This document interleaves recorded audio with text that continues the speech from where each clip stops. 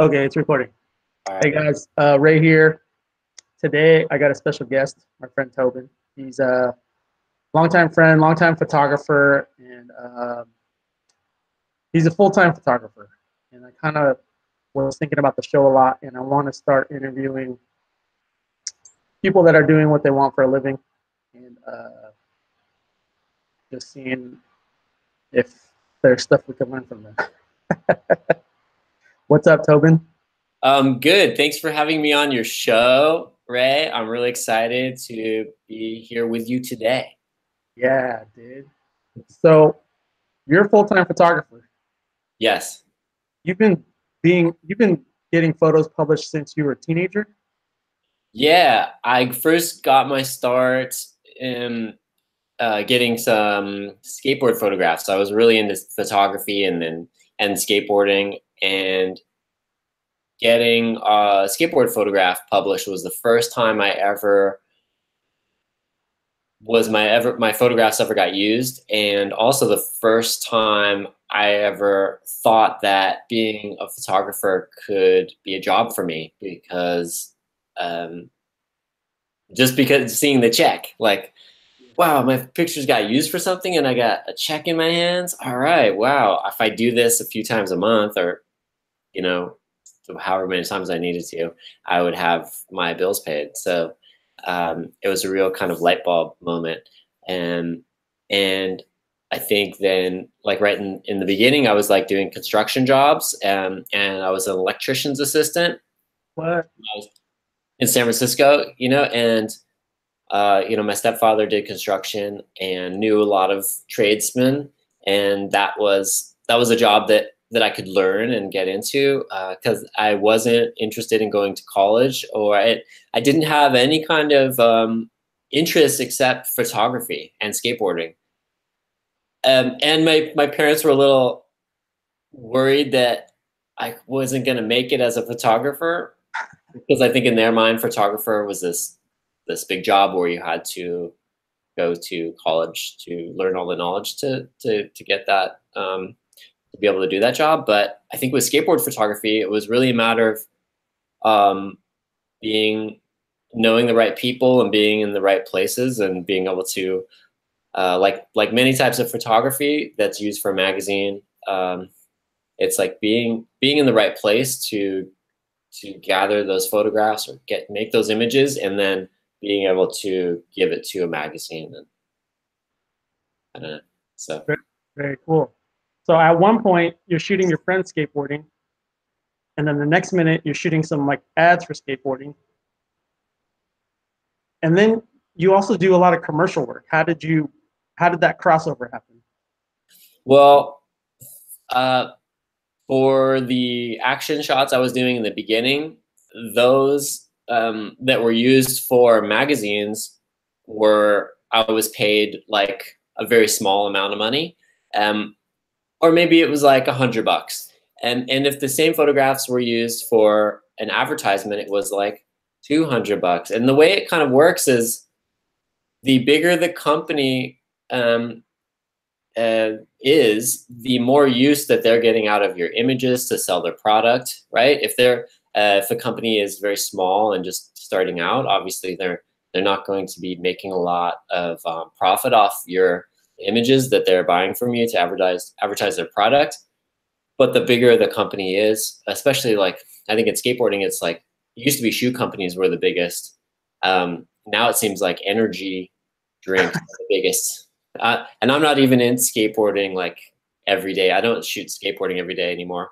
Um, but when I was starting out, the difference between an editorial job and a commercial job was really just in the way it was being used, or who was using the photograph. Like Duff Shoe Company would buy a photograph for, like, back in the 90s, maybe like, I don't know, like, oh, like $800 maybe, or something like that. Now it's probably really small now, but that was a lot more than an editorial photograph. Like when I first started out, like late 80s, it was like $80 for like a full page photo, which is great, but it's no way to make a living like as a freelance photographer. So I really had to focus on advertisements. because I never had a staff job at a magazine. I never was paid like a salary or anything. I was always per photo, paid per photo. You were So never on a retainer? a little bit. Like I had Big Brother magazine. They paid Yeah. me like $500 a month just to keep me on this like little retainer thing. And then Anti-Hero Skateboards for 1 year, $500 a month. And that was just kind of like something to have to stay in there and photograph all the time. But other than that, I was just really able to bounce around and try different things because I never had a steady job or like a singular job.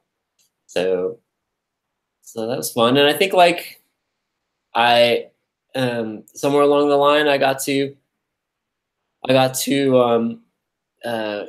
meet people that work for different organizations, and you know, if they saw something that I was doing that they could use, you know, if they were doing some advertisements and they saw that I could shoot the photos for that, then that's how I would be able to get a job, like maybe a bigger commercial job.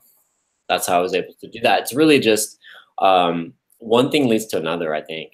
Yeah, that's how it happened for me.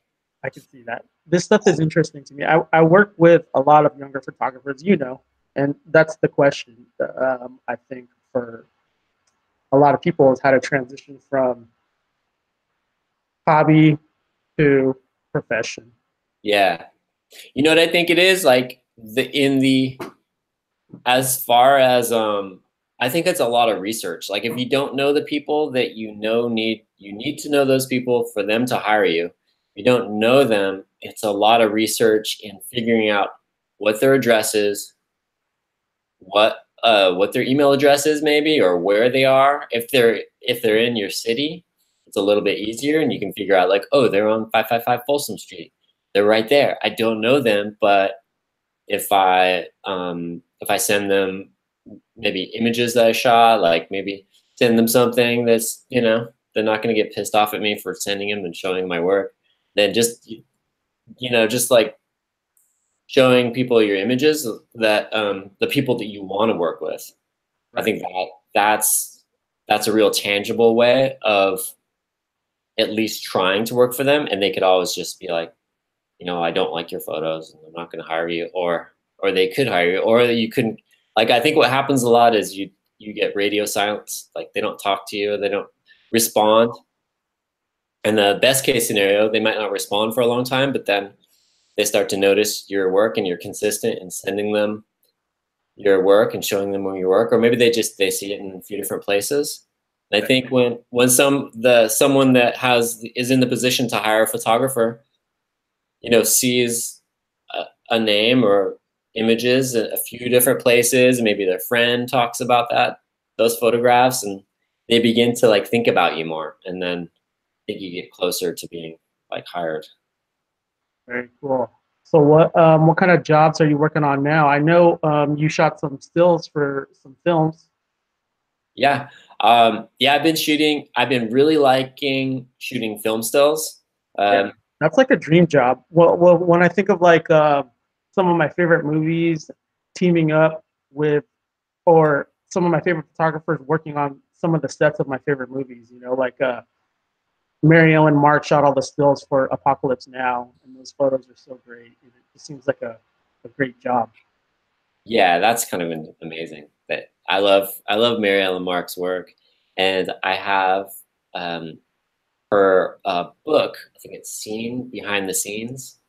Oh, and it's shot a bunch of movies, right? Like One Flew Over the Cuckoo's Nest. Yeah, I haven't seen that book, but that sounds cool. It's an amazing book, and Mary Ellen Mark is such an amazing photographer, and she's like an inspiration to me in that she shoots film stills, and she also gets really great behind the scenes photographs of like the director and the actors. And yeah, I think most of that book is that type of work. It's like behind the scenes photographs, which is really what you want to see, because you've already seen the film. Yeah, It's the way the film is the way it is. So you really want to see like this like moment behind the scenes with the actors and the director and stuff. It's really cool. So I really like that a lot. So how did you start shooting that stuff? Well, I got like over 20 years ago, I got an opportunity to shoot stills on Larry Clark's second movie, Another Day in Paradise. And I didn't know anything about shooting stills. I knew the director and he gave me the job. So I went and I got a blimp for my camera. I had like a Nikon F5. And I went and I ordered a blimp. It was like a couple $1,000 or like $1,500 maybe. And I figured out how to use that. And I never met another still photographer. So I didn't know how to shoot. I didn't know what the job was about other than what the producers told me I had to do. And it was the first day on set. I met Melanie Griffith, and the producer introduced me. At first, I didn't know that I had to go introduce myself to the actors. I didn't know that there might be any sensitivity between, who's this guy with a camera shooting my photo. I didn't know that there might be. I thought it was just like another crew member and I just shot. I didn't know. I was completely ignorant of any kind of social. Seems like that would be the producer's job, right? To introduce you to the whole set and crew. Yeah, it seems like that would be the case, but I think as I learn more about being a still photographer, you really have to take it into your own. You're really your own person on the set. Your boss is the producer, but you're really left to your own devices, and that there's no direct boss. Like the camera department has like the DP is the boss, right? And then you have the first AC is the next in line. It's very military-like. Then there's a second AC and second AC and da-da-da, and loader on down to the loader, right? And so it's a chain of command, and they're all working with each other. But the still photographer, although the still photographer is in the camera department, technically, the still photographer is really on their own, and it's just they're doing their job on their own, and they report to the producer. But yeah, the producer on my first day on set of Another Day in Paradise, he introduced me to Melanie Griffith, and she's like smoking a cigarette. She's like, "Just stay out of my fucking face." What? And for me, it was my first day, and it was so funny to me that she would say that to me. I'm like, what? It's perfect. It's perfect. Yeah, I mean, she was kind of like being tough, and like, and just not liking photographers. I don't think she liked them, but I made a lot of mistakes on that first movie, and did they use your stills for promotion stuff? Yeah, they used my stills for the poster and for promotion. And one thing I learned is that still photographers have a reputation of being pushed around, I guess, or I don't know. People have these like, I don't know. People like, I remember Grip told me, he's like, I'm like, hey, how you doing? He's like, oh, I usually just call you guys. I think I introduced myself to him or something. He's like, oh, I usually call you guys, get out of my way, or something like that.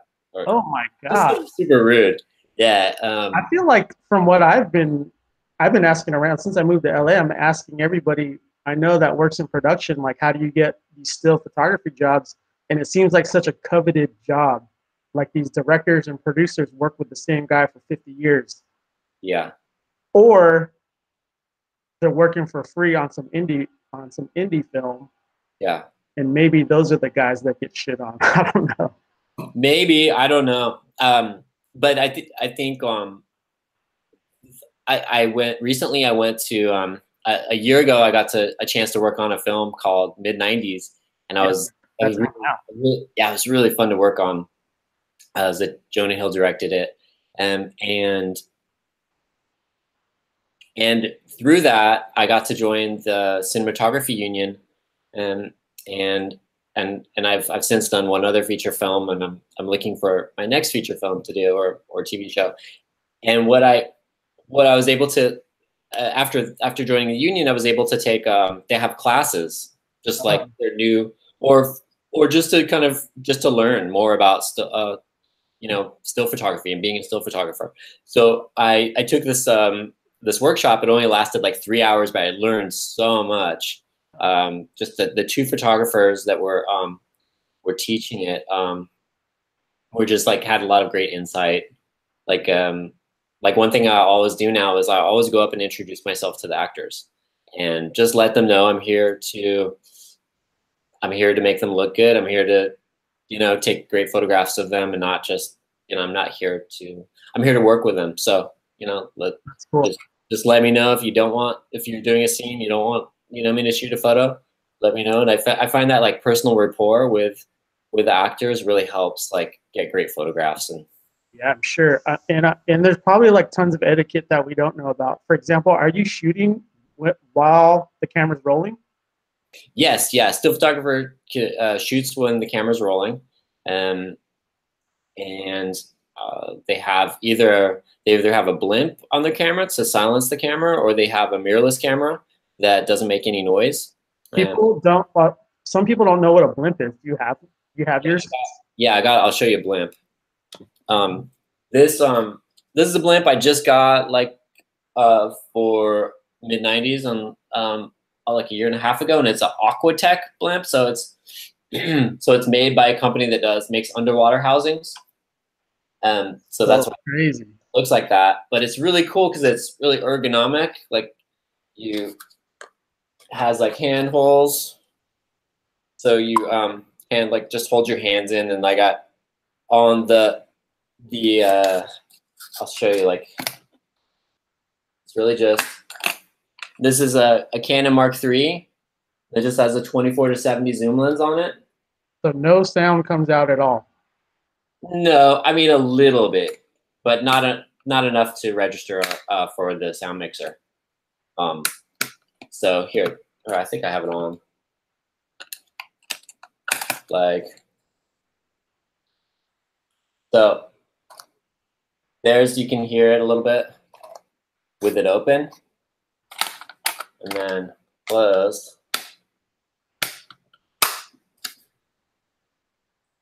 You can't hear it. Oh yeah. It's shooting, you can't hear it. But yeah, this is the blimp. Very cool. Yeah, and it's a beast.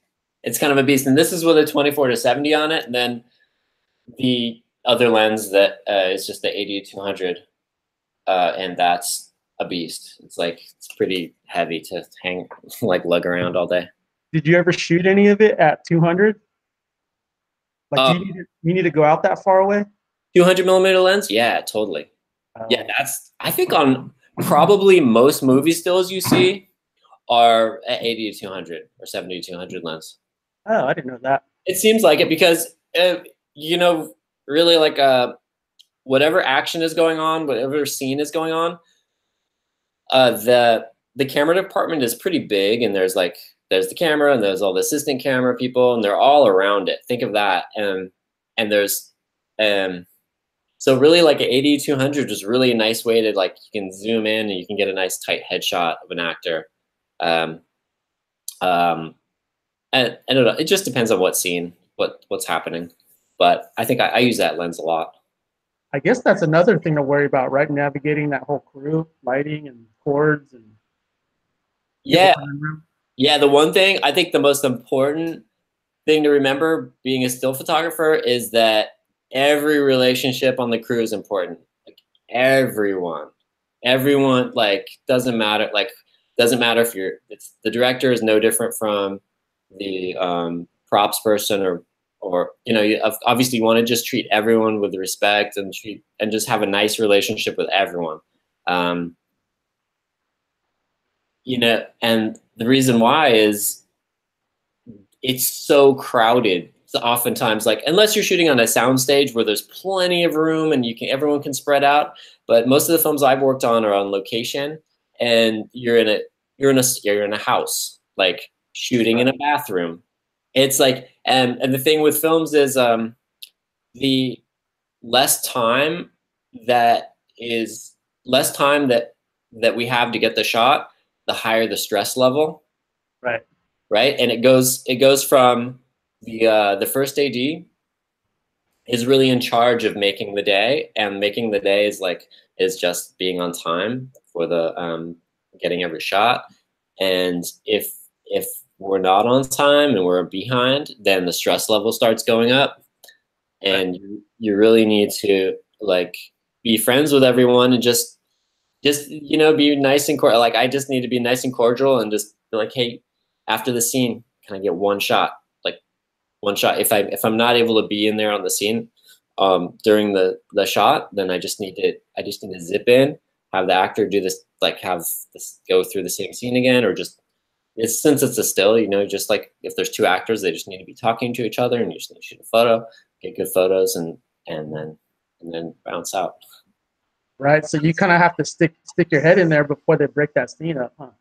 Yeah, it's really, you don't know when the director is going to get a shot and tell the crew to move on. So you have to be waiting there right next to the first AD. So when the director says, yeah, that's enough, then you've already set up, I've already have eye contact with the first AD. And if he can give me the time to go in and shoot a photo, then I need to be there right at that second to jump in and shoot a photo and get it and then bounce out. What if you miss it? Like, what if you turn in all your photos at the end of the production and they're like, we love this bathroom scene. Fuck, there's no still of it. Yeah, that's pretty bad. You can't miss it. You need to get every shot. You do, huh? You do, and there's a lot of shots. Like say there's one scene in a bathroom, there might be 4 different angles in that bathroom. So you really have to read what the best still angle is and make sure to cover that. There's other angles that are like a close up on the hand and the toothbrush that obviously you don't need, or something like that. But it's really just like reading the script and figuring out how many shots are going to be made in that scene and what the most important one for stills is. So do you have your own notes in the script? No, but like a shot list in your head, kind of? No, but ideally, well, I do have a shot list. Like every day you get sides, which will be like just like a sheet of paper with the lines of the scenes that are being shot of that day. And so you can really get a good idea, like in the morning, of like what scenes are going to be really like dramatic, or what scenes are going to, show are going to be important for different actors. And ideally you want to get all the best scenes of each actor and show them in their, all their glory being in the movie. Can you, are you allowed to talk about the union? Yeah. It's not like a secret fight club or something? No, they have, all their rules are written. You can read it on their website. Oh, okay. So how did you get in? I was able to get hired on a job before it went union. And then it went union. And then I was able to join the union after that. Okay. So you kind of like got in there with a specific production. Yeah, I was already on a film, and then it went union. That's one of the ways you can join the union.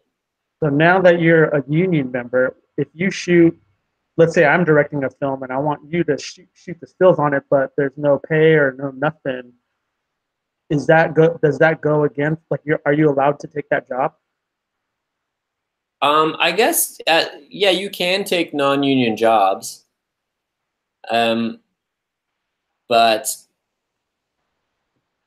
yeah, so that, I mean, the whole reason why the union exists is to make sure that you're getting paid right, and you don't, you have breaks, and that if you have overtime, that you get paid for overtime.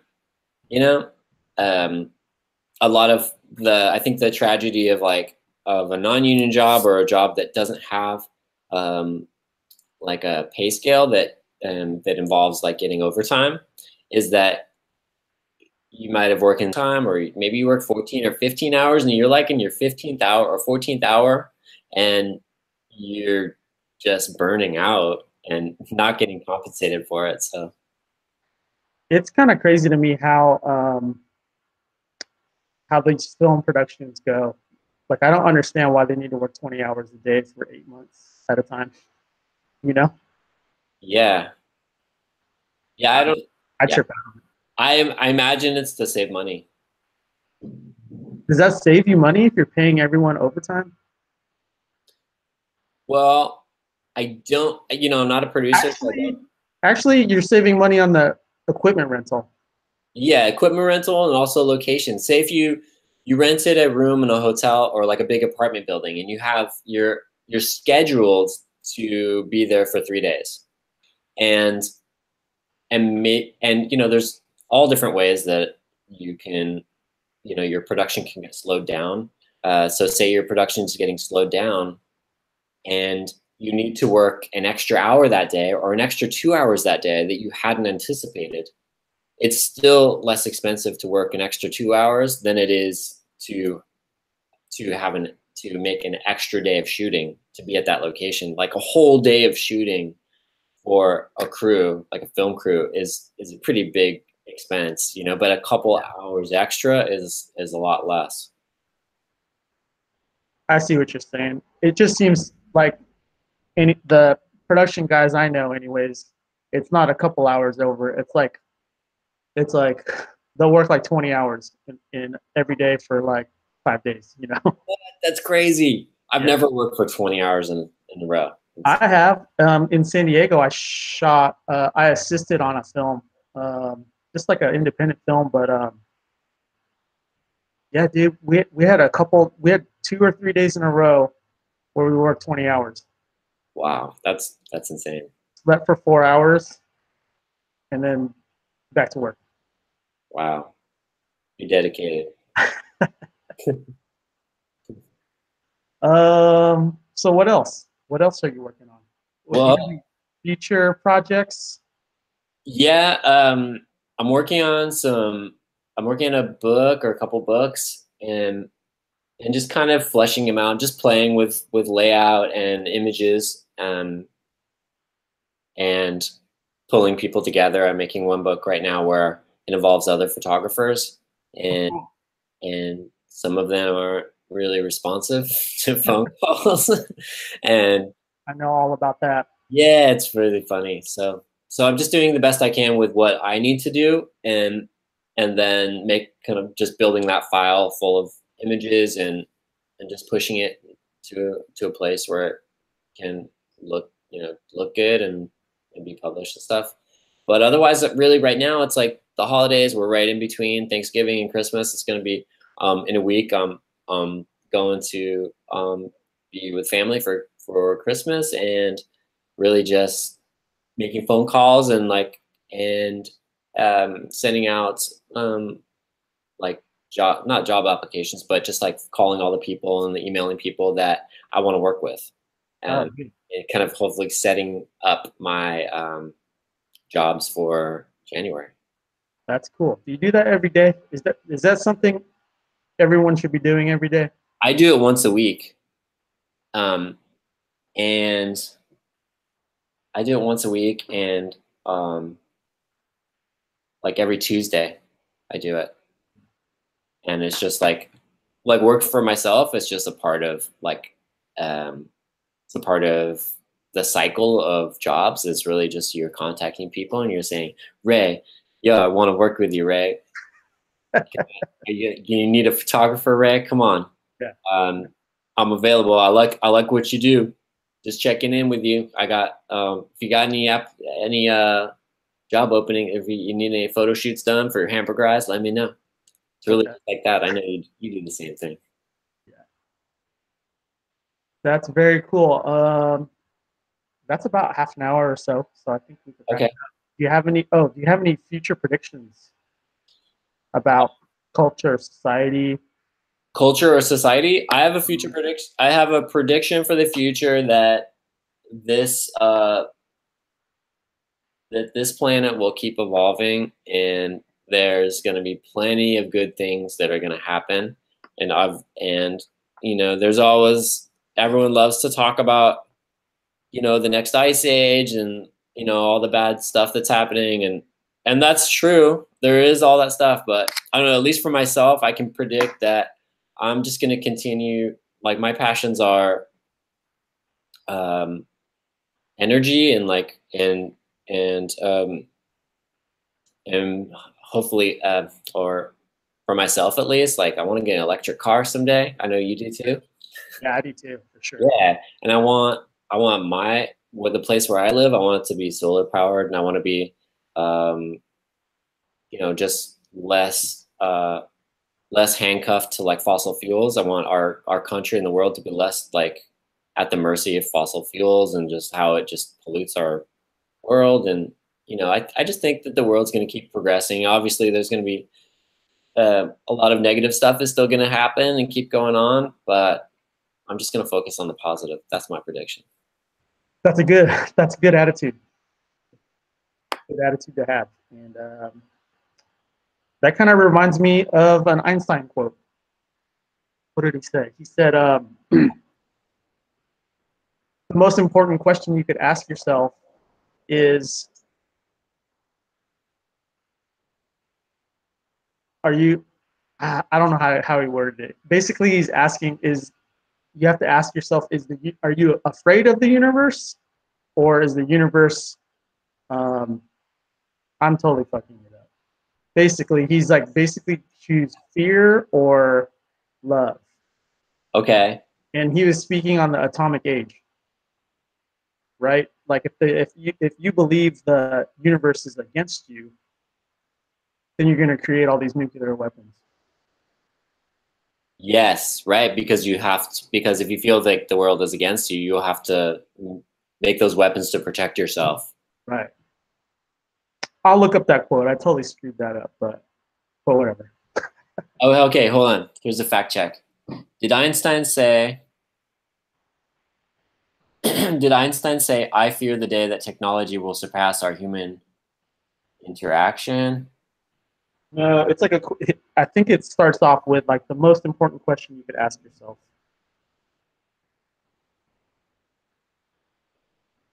Okay, yeah, we got to get it right.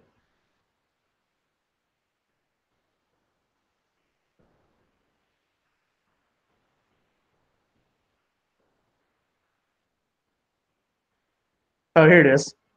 The most important question you could ever ask is if the world is a friendly place. Yeah, I like that. That's it. It's very simple. I've made it more complicated than it had to be. Yeah. Okay, cool. That's it.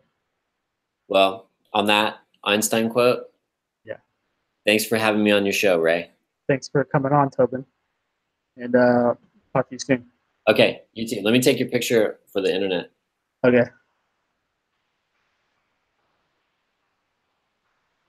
I have to get. Okay, thank you. Okay, cool. All right. All right, talk soon. All right, you too. Bye.